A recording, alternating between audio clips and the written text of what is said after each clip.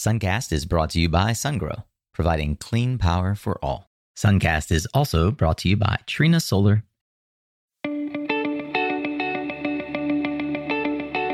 Hey there, Solar Warriors. I'm Nico Johnson, and this is Suncast. Each week, I pull back the veil on the life and business insights of clean tech entrepreneurs building the most noble and impactful companies of our time. I hope what you learn from this conversation is a catalyst for your own growth. So thanks for tuning in, and welcome to our tribe.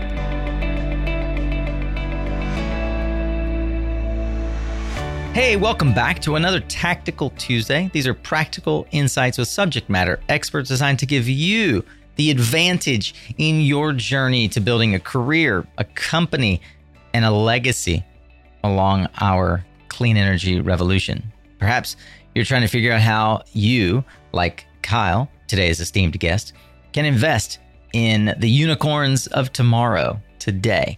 And that is what we're going to learn about. In the fall, we kicked off office hours inside of our private resource labs community with one of my favorite individuals in the industry, someone I spent a lot of time breaking bread and sharing ideas with, Mr. Kyle Cherrick. Kyle was a guest back in the 90s of the Suncast episodes. So you might want to go check out how he built a company that he eventually merged with Pick My Solar, now Electrum, also solar.com is one of their properties. Kyle has been building in the solar energy space for more than a decade and a really fascinating entrepreneur whose opinions I trust deeply. And he has also been someone who took me by the hand and has taught me how climate tech investing works. And that is why I'm bringing this content to you. As you've probably noticed, we've had a few episodes here with our friends at Energia and Kevin Conroy at Finite. We've got some others coming down the pipe directed towards helping you understand how you can invest more than just your time and talent, but also your treasure into scaling the climate economy. And if you've been looking at ways to invest outside of index funds, et cetera, that are pegged to publicly traded solar companies, ways to get into angel investing and venture investing in the space, then today's episode is for you. There are really not that many opportunities to do so. And I have, as a result, over the last year and a half, leaned in with Kyle to something we call Climate Avengers, a syndicate and a rolling fund that allows for accredited investors to invest in early stage entrepreneurial opportunities for companies that just might become the next climate unicorn. We'll hear more about what the opportunity looks like and how you can participate in today's Tactical Tuesday. And if you like this kind of information, well, I would encourage you to go over to mysuncast.com and check out the more than 550 episodes with clean tech leaders and climate founders, where we dig into insights on their journey to building companies with meaning. We've got mysuncast.com/climate avengers for those of you who want to take action on what you hear today and want to actually check out the syndicate as well. And we'll link in the show notes to that, as well as in the description of the podcast player that you are listening to right now. But you're here to hear an episode. So let's get ready for another powerful conversation here on Suncast. I remember when Kyle first reached out to me and said, I'd love to get your thoughts on investing in climate tech. And I knew that Kyle had invested in several early stage companies, namely, or one that everybody will recognize is Folsom Labs, which is the progenitor of Helioscope, and also in his own company, which had gotten merged into what is now solar.com Electrum. So I was, ears wide open and wanting to learn. And Kyle has taken me under his wing for the last, Kyle, like 18 months? Yeah. Yeah. To effectively give me my second MBA in this one, in investing. Instead of interviewing a bunch of investors, I jumped right in with Kyle, and we're going to talk a bit about that journey today. And Kyle's going to talk just generally about the process of and then the sort of the landscape for climate tech investing. It is a jungle out there, but there's never been a better time to both build a company that looks for investment and, or with the exception of maybe 2 years ago, where you would have been looking for investment in the hyper cycle that we just went through, where valuations were crazy. That might have been the best time. But right now, I think is, probably the best time ever to get into this industry, as a lot of folks are learning. And as a result, there's a really great opportunity for those of us who've been in the industry for a long time and have achieved accredited investor status to consider how we can help pick some of the companies that we think are leaning in the right direction, bring some capital along behind them, advise and coach and connect their executive teams as our way, instead of investing in the capital markets, as our way of saying, you know what, we're going to put our money where our mouth is and help the industry move forward. So we thought it'd be fun as our first ever Resource Labs office hours to just talk a bit about both Climate Avengers and some of the other ecosystems that exist for investing into this landscape. So let's go Matt, Louise, Tyler, and then Kyle will let you kick it off. Sounds good, guys. I'm Matt. I'm sure you guys have seen me around helping to build Resource Labs. So we have a lot of cool stuff coming up. So really thankful for all you guys who are the early supporters. And feel free to reach out to me anytime. Yeah. Hey, all. My name is Tyler Hurlbert. I'm the Director of Investor Relations for a company called Energia. Our co-founder and managing partner, Mike Silvestrini, has been on Suncast a couple times.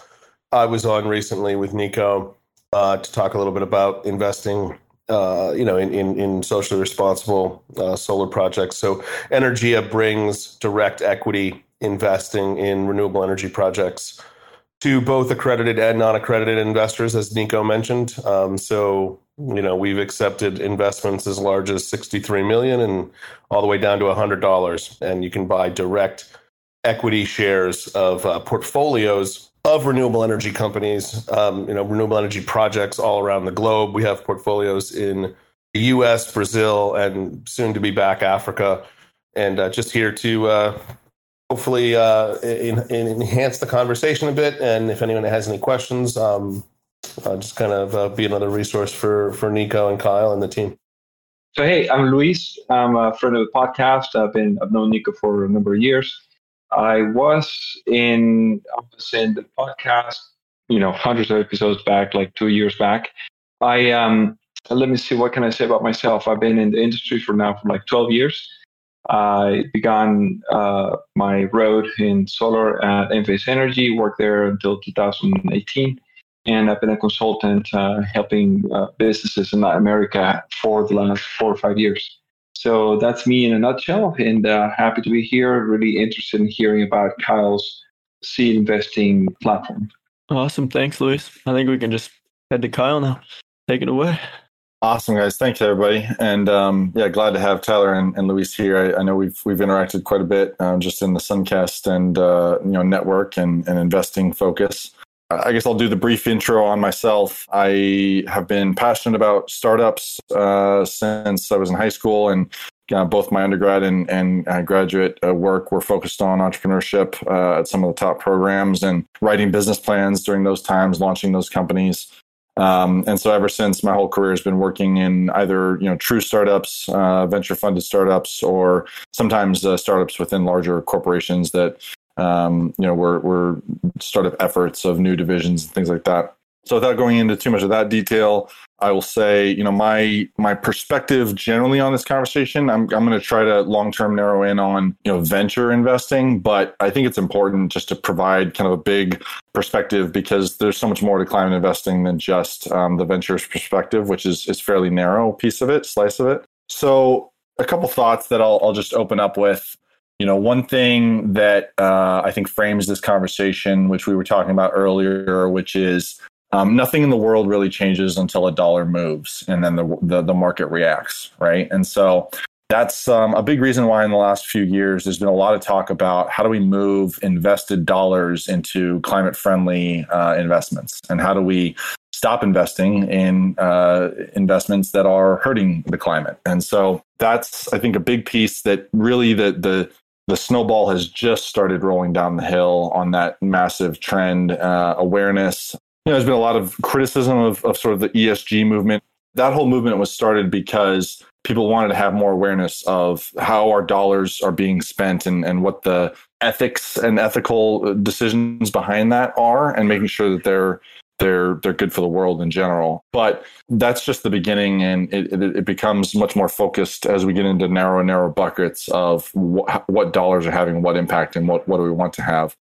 I, in particular, had gotten really interested in venture and investing in the venture side after doing some of my own angel investing, and really just having a fundamental belief that I think that investing in the venture category has an outsized impact on the world than maybe some other investments, which I think are also critical and important for all of our different buckets of personal assets and investing to be in, to understand what the impact is, the risk reward profile, and to be moving as much of it into a climate friendly vehicle as possible. But from my perspective, a dollar invested in venture, right, has a potential 10,000x or 100,000x, impact on the world just because of its position in venture scale companies focused on change, focusing on building new business models, particularly in climate friendly investments, focused on climate positive impacts. And so we need a lot more venture scale dollars as well as across the whole spectrum. And so I even have, a little bit of my comments. So I'll cover briefly some broad categories that are even retail friendly. And then we're going to narrow in on the VC sector and talk about what we're doing with Climate Avengers, venture capital, and all that. So, starting broader, you have a lot of retail solutions that are coming out. Some of these look like neobanks. Some of them look like project investment platforms. There's certainly options that are becoming more available on the general stock market or retirement savings options. So kind of getting into a little bit of those climate and neobanks and the impacts of where we keep our money, whether it just be, checking, savings, long-term savings, things like that. Unfortunately, a lot of the biggest banks in the world are getting better, many of them, but a lot of them are still financing, some of the biggest, largest infrastructure projects for fossil fuels, whether it be the mining, the digging, the drilling, the moving of fossil fuels. They're kind of the go-to.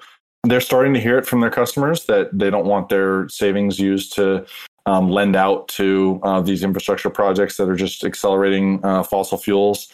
So some of them are starting to take stands on that. I think it's a long process, but I think if you are with one of those banks and you have the ability, you have two options, right? You can move your money to a bank that is more focused on positive impacts. This might be like an Aspiration or an Atmos bank. I know I've done some loans with Clean Energy Credit Union, which is purely doing loans to clean energy providers, and their savings accounts are funding those loans.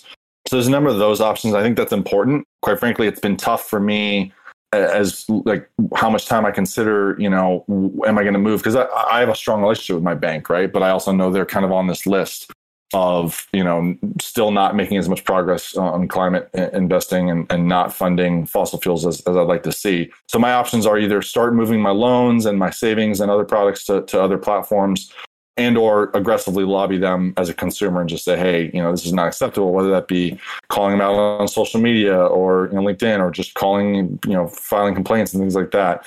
Those things do make an effort. Customers, the leaders of those organizations hear that. And I think it's an important piece that if we care about the climate, right, vote with your dollars or vote with your voice. But really in the evolution of this, we all started voting with our voices, 20 plus years ago. And that's only gotten louder in the last 20 years. And in the last, maybe 10 years, I think there's been a lot more voting with our dollars. And so we're starting to do more of that. And that's, again, when a dollar moves, the market reacts and people change their business models, their behaviors, their policies, because a dollar is really what keeps us, all paying all our bills and society moving along. And when dollars change, then business models change and people change their behaviors.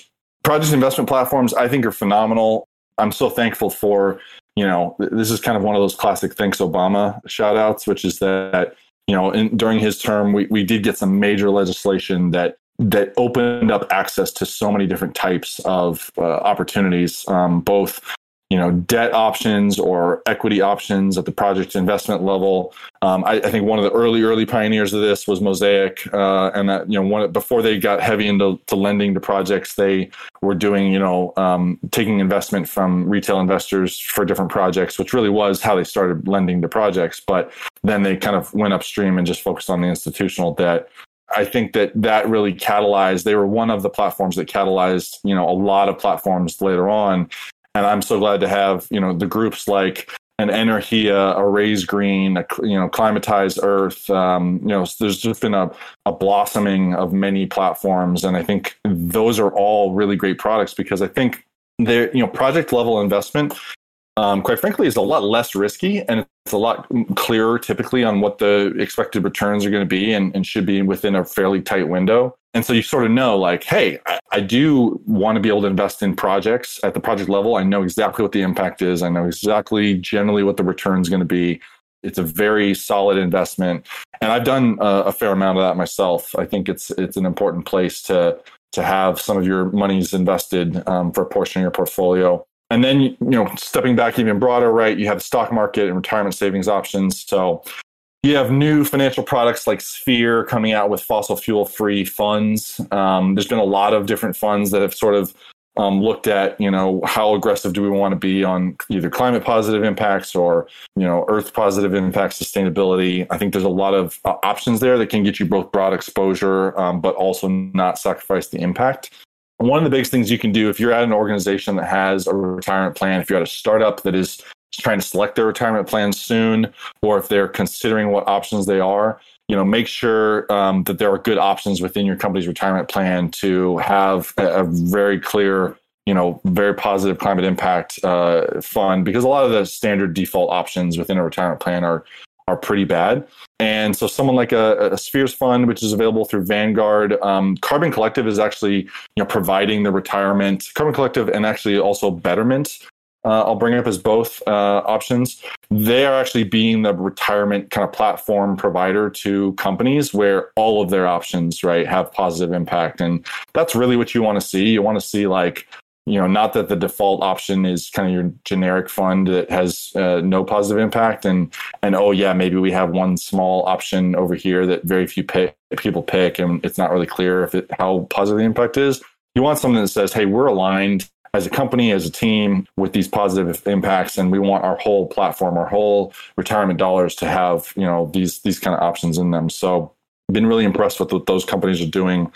One of our Climate Avengers portfolio companies, DroneSeed, just announced that they're officially have their retirement plan with Carbon Collective, and they got live there. I'll just interrupt you real quick and say that Energia is, we've whittled it down to those two. So it'll nice. be Betterment or Carbon Collective. And I've talked to James over at Carbon Collective several times. It's a great company. I highly recommend those guys.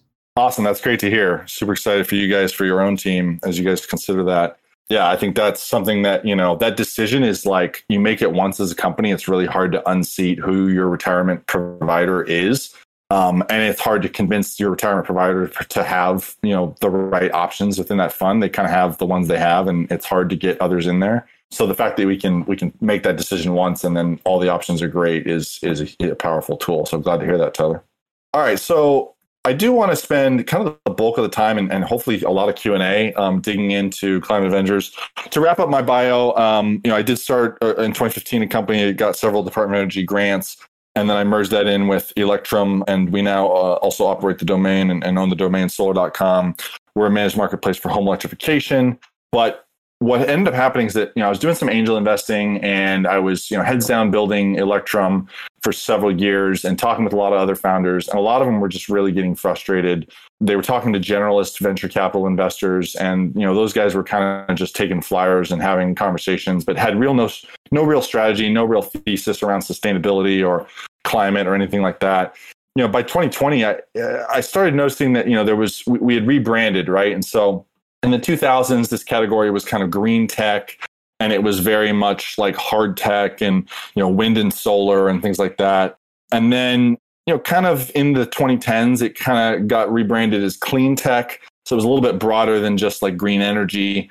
And then, a lot of people lost their shirts. A lot of venture capital funds, lost the investments that they made. There were certainly some winners through the 2000s and 2010s.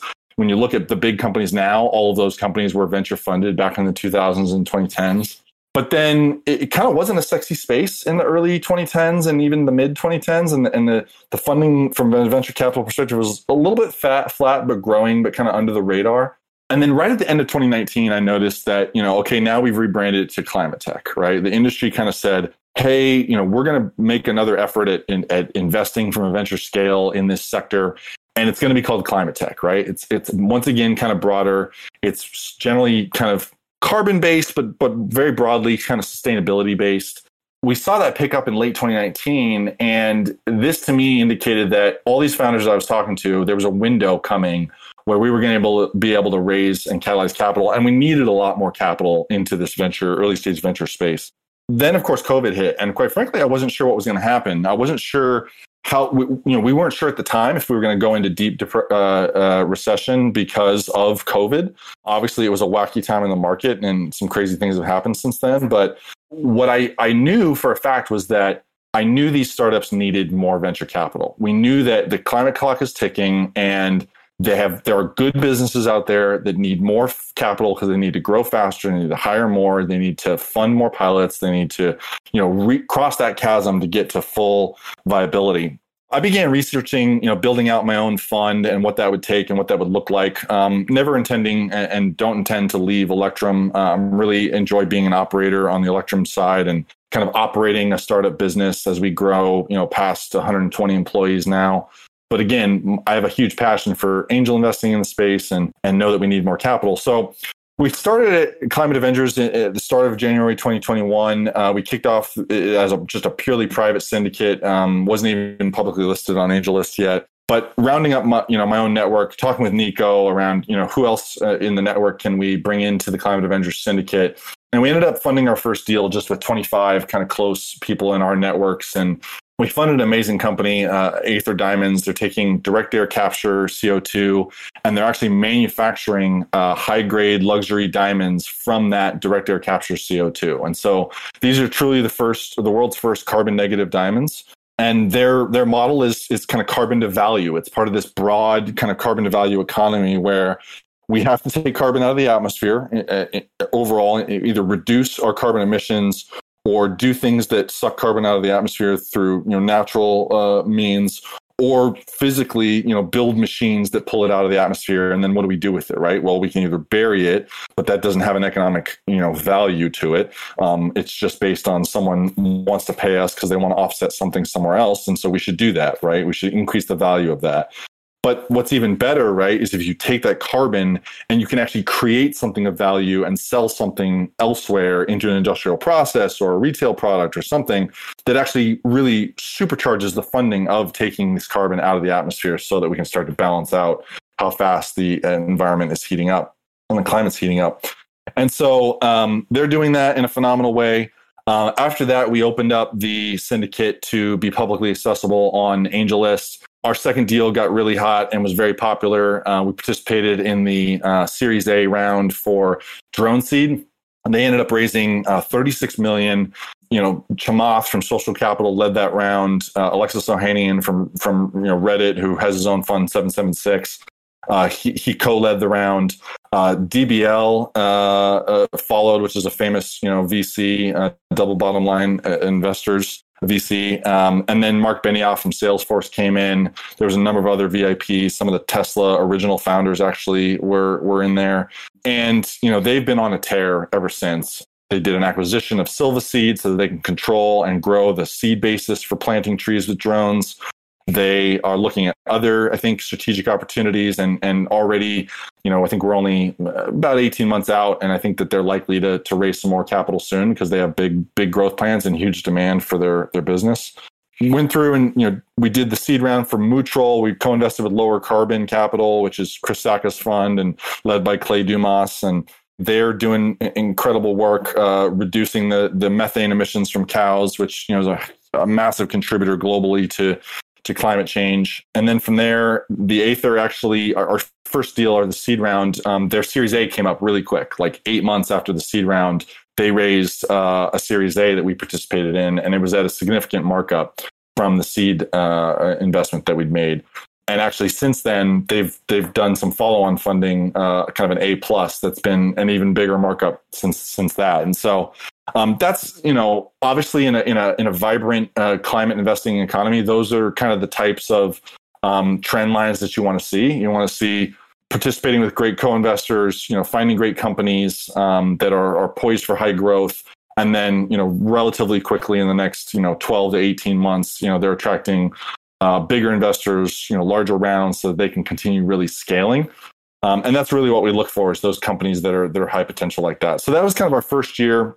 We deployed about $1.5 million. It is public on AngelList. It is only for accredited investors. I'll talk briefly about that just because I think it's important. Right now, accredited investors represents roughly about 10% of the American population.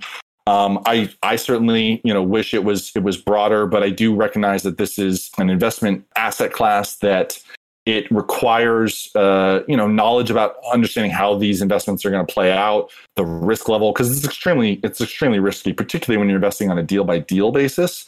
What you really want when you invest in venture capital is enough portfolio diversity that you're likely to get, at least one investment that will return all of the investments you've ever made in the space. If not, hopefully finding multiple of those, because it's likely that just given the numbers and the risk of early stage startups, you're going to see potentially up to 50% either just return the investment, the capital that you invested, or return no money at all. And so overall, you're looking for that portfolio balance of some are going to be big winners and hopefully, produce very positive returns for your investments.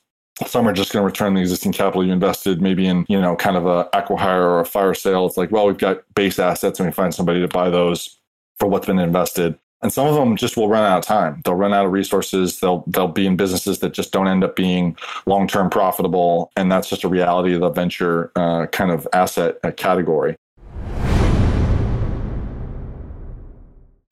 Hey, I know you are a savvy listener. Heck, you're listening to Suncast, and you've probably, as a result, heard of a little company called SunGrow.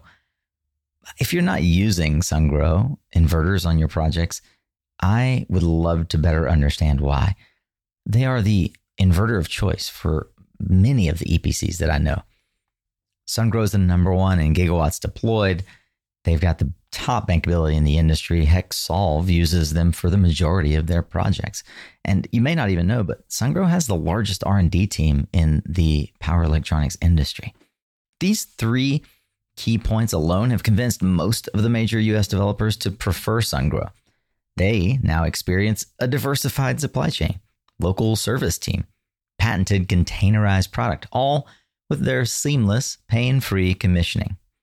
Look, imitation is the highest form of flattery. So why spend all of your cycles on what inverter to use when the largest EPC in the land has already done the heavy lifting for you? You can have their same experience for your projects. See how at mysuncast.com/SunGrow. Hey family, one quick reminder here that if you haven't yet joined Resource Labs, you are missing out. It is our outstanding community. It's the evolution of Suncast, moving from presentations, you listening to us talk, to conversations. Our community involved in conversations as varied as powering Australia, to green hydrogen, to crypto, and so many other things. Our newsroom is full of great insights. The main chat and even our RE Plus Where to Party At channel have been popping off. We've got more than 100 folks enjoying the community, and I would invite you in. You can do that at mysuncast.com/community. Come see how Resource Labs can help you grow your influence, impact, and income. See you inside. The syndicate's great because you could invest deal by deal, but it doesn't provide the level of portfolio diversity and the automation of investing across a large number of high impact climate startups. So for that reason, this year we launched, and now we've got two venture partners that are assisting me on the team. Nico, who's been great, as well as Elena Folks, who's another one of our venture partners. So they'll help out, either diligencing deals, sourcing deals, making intro, but also, spreading the good news about what we're doing, helping to bring in other investors into our funds. So this year was, hey, raising deal by deal for syndicate is good, and we can keep doing that where possible. But we need to automate and we need to accelerate how fast we can get into these investments, because some of them are very competitive and we have to know how big of a check size we want to write, which we can't always do if it's a syndicate structure. And so we launched the rolling fund on AngelList. And so I can, and Nico may be able to do some of this, but I can do some of it as well. I'll drop the links into the AngelList syndicate and the rolling fund here as we take some questions.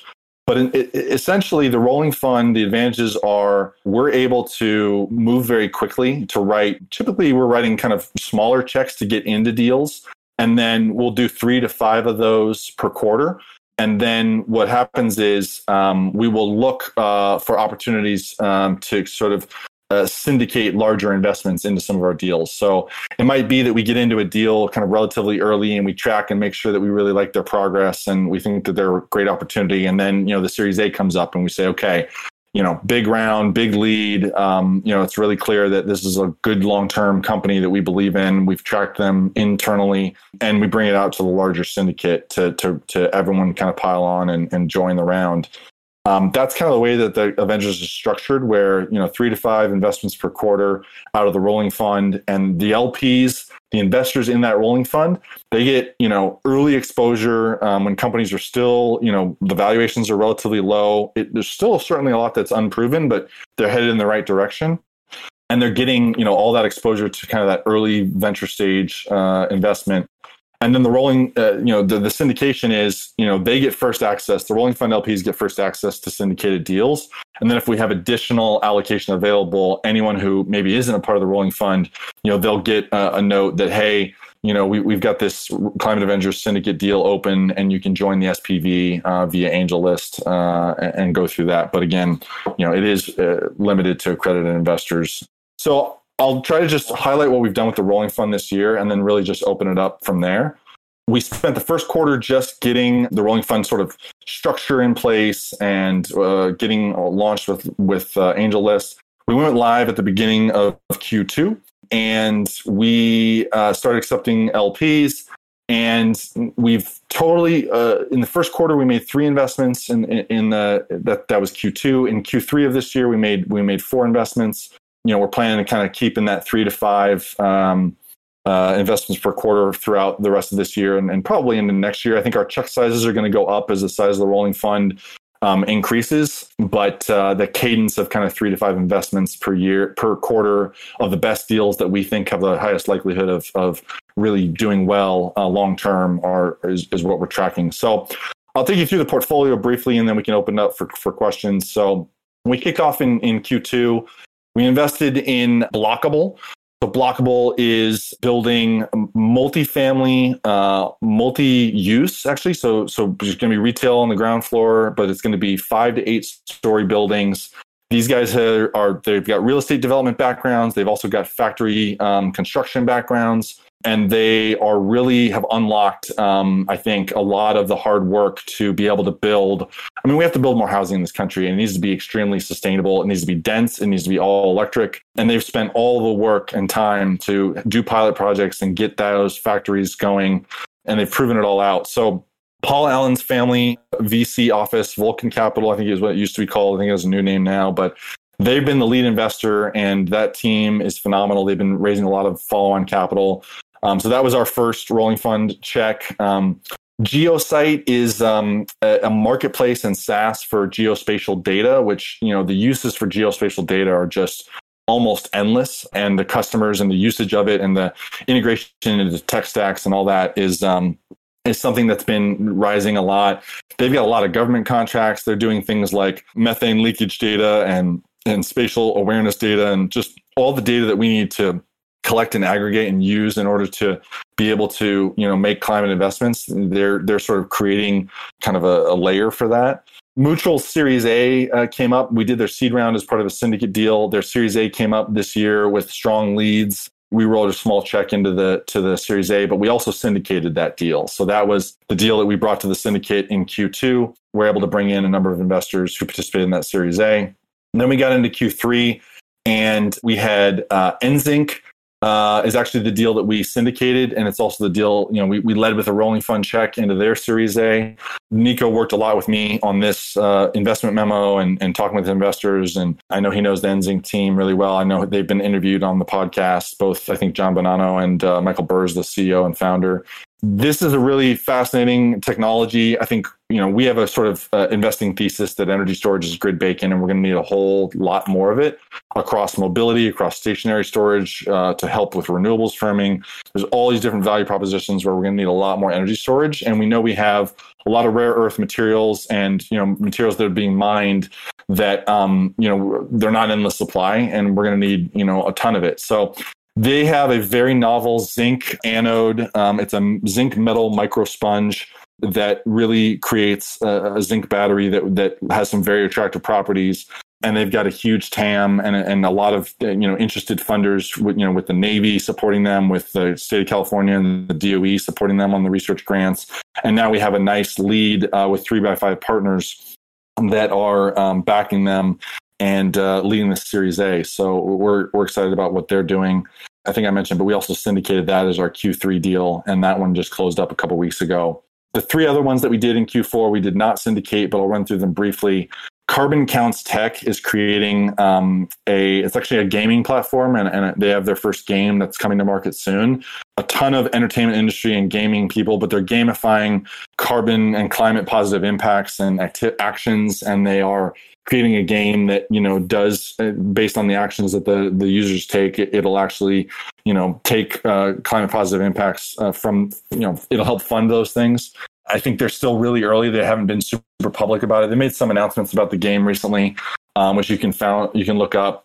But if you're into gaming, I think it's a huge space. It's a rapidly growing space. It's an area that there's a large opportunity for impact.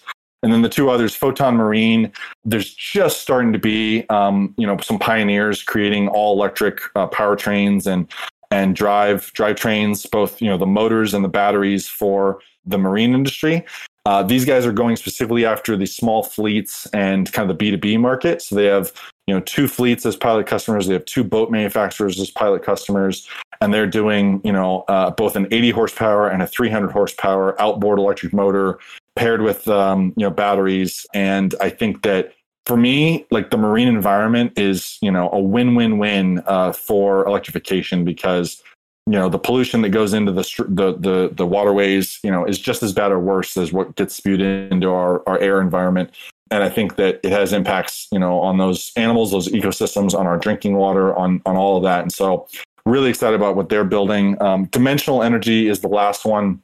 They are literally taking direct air capture carbon, and they are manufacturing sustainable aviation fuel. And that creates a net zero effect of aviation, right? So their fuel that is burned doesn't have the other particulate matter, and it doesn't have some of the other pollution involved with typical burning of diesel fuel or jet fuel or things like that. Of course, their fuel does burn off, release CO2, which then gets captured by them, later elsewhere in the environment, and then they manufacture this sustainable aviation fuel. So you end up having a net zero fuel economy, which we have to get to on aviation in order to improve the carbon impacts there.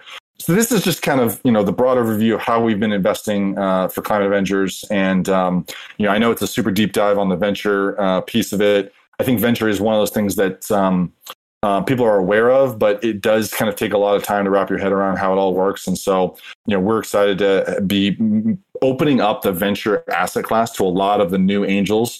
The rules for being an accredited investor have stayed flat, but over the last 12 years, the economy has seen a lot of growth. And so you have a lot more people becoming accredited. Even the SEC has opened up the rules and how you can get accredited to be even broader than just the typical net worth or annual income categories. And so our goal is, hey, we need to create a lot more climate angels, and we need to create a lot more investment into this space. And we think that one of the high leverage points is this early stage venture space. So with that, I'm going to open it up for broad questions. Dr. Power asks, this is for Tyler and Kyle.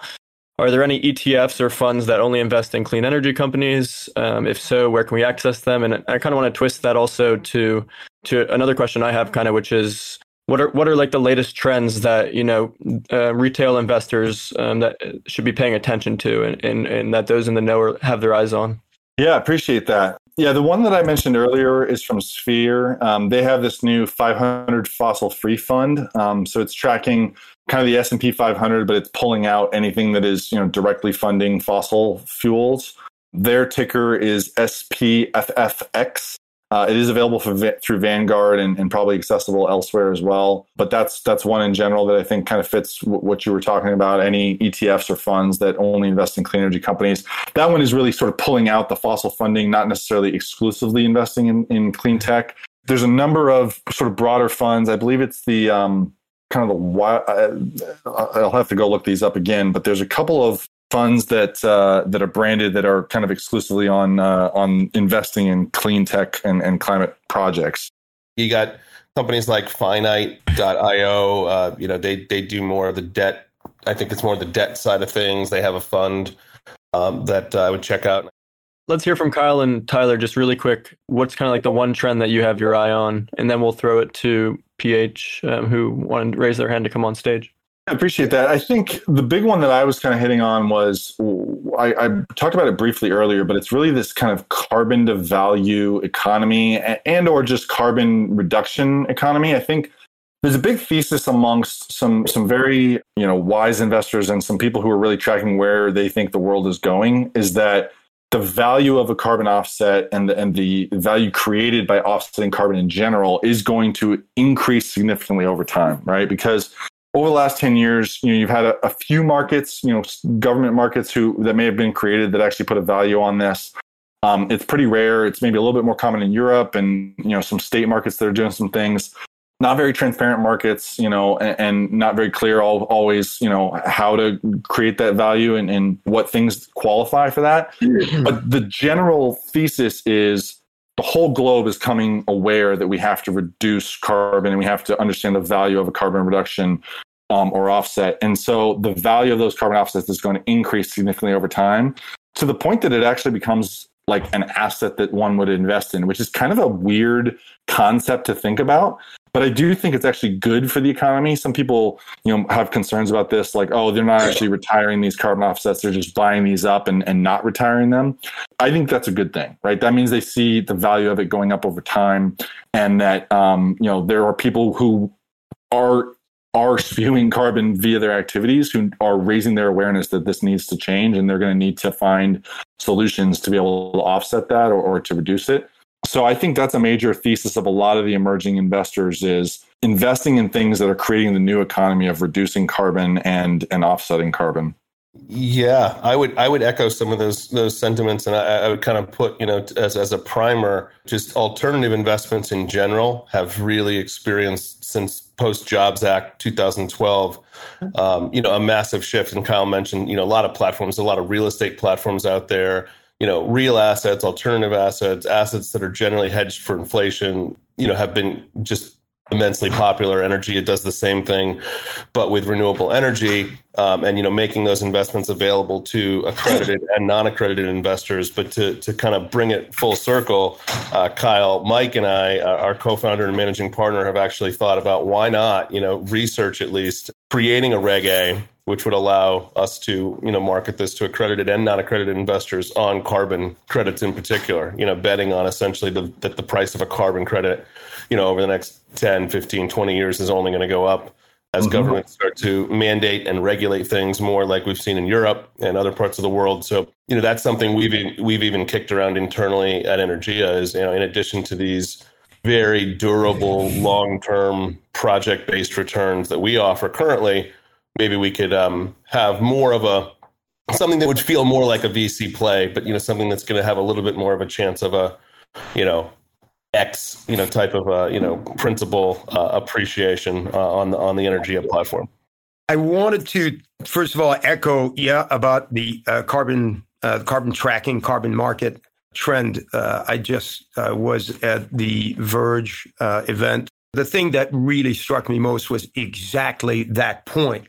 In a fairly small exhibit hall, I would say probably 6 companies that were helping companies track their carbon footprint, offset their carbon footprint, creating ESG, tracking systems, and providing all kinds of solutions. Probably the most jaw-dropping participation there was Salesforce, who actually had kind of the most feel-good, all-green booth, actually offering a carbon tracking product, which goes to show how hard companies are looking at the potential of this economy and trying to find any way they can leverage what they have to put a toehold into it and climb from there. So it's a fascinating area.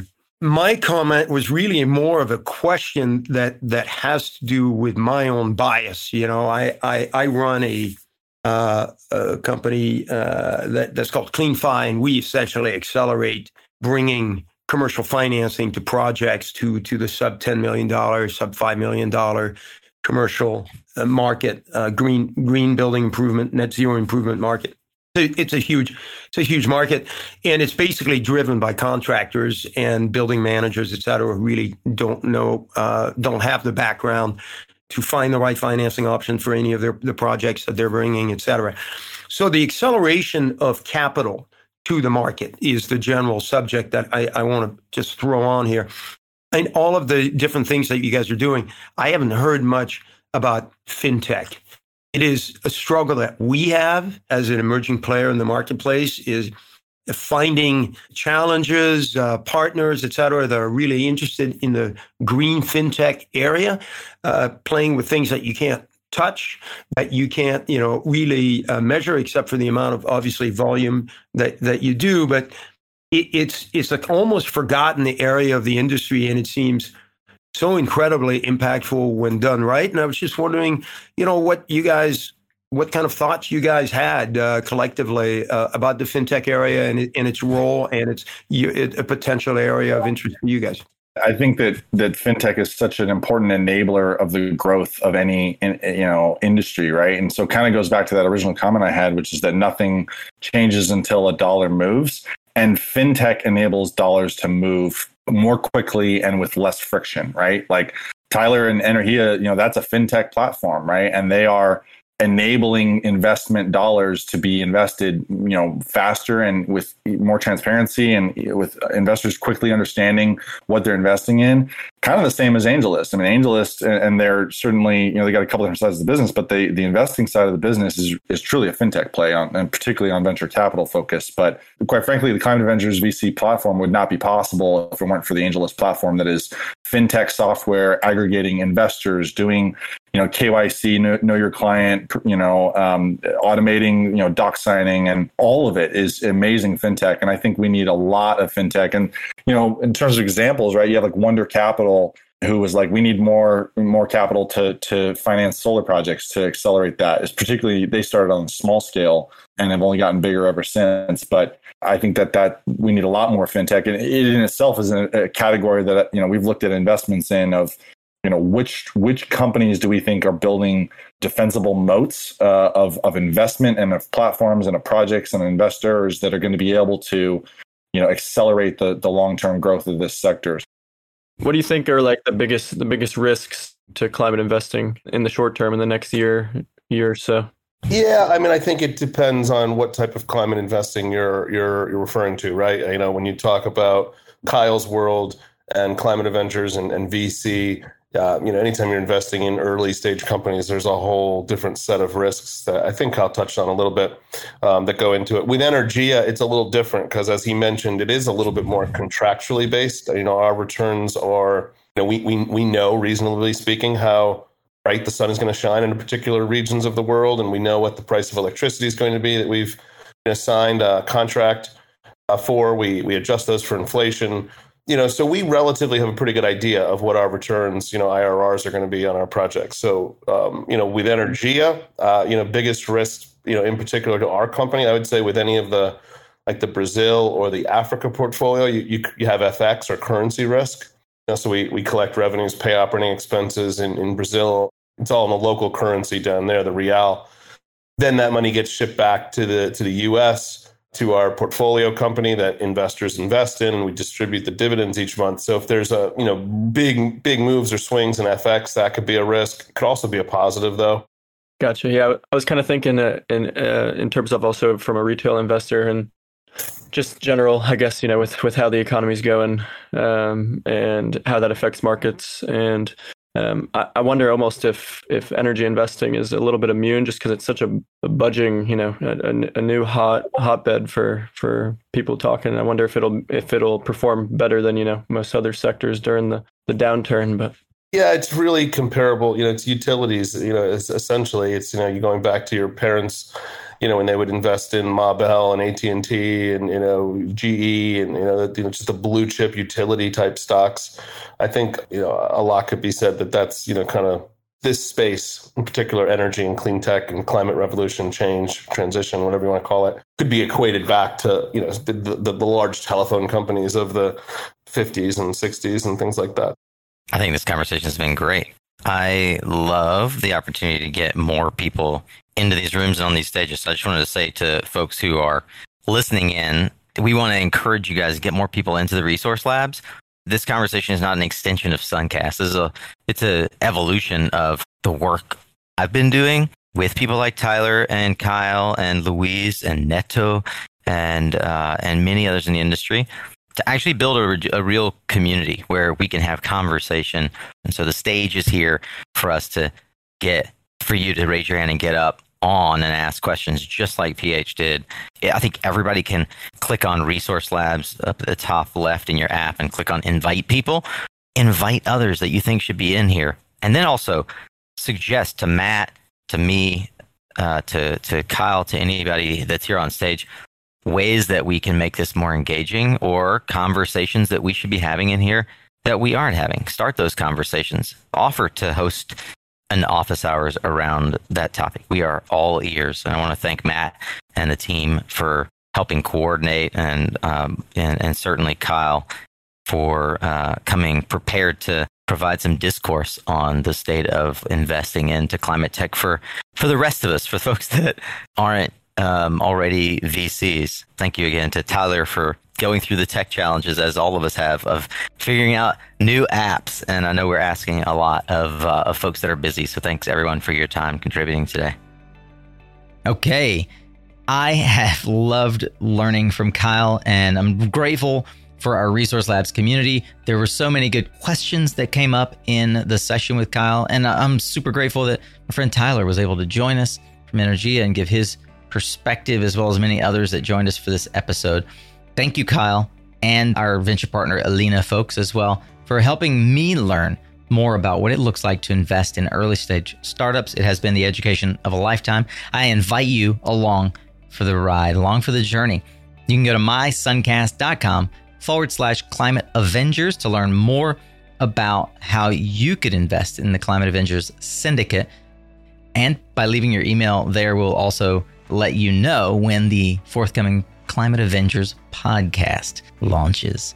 And of course, we mentioned Resource Labs. That is our private community of hundreds of clean energy champions, solar warriors, climate advisors that lean in together to help one another find opportunities, sharpen the saw, and build community. You can find out more at mysuncast.com/community.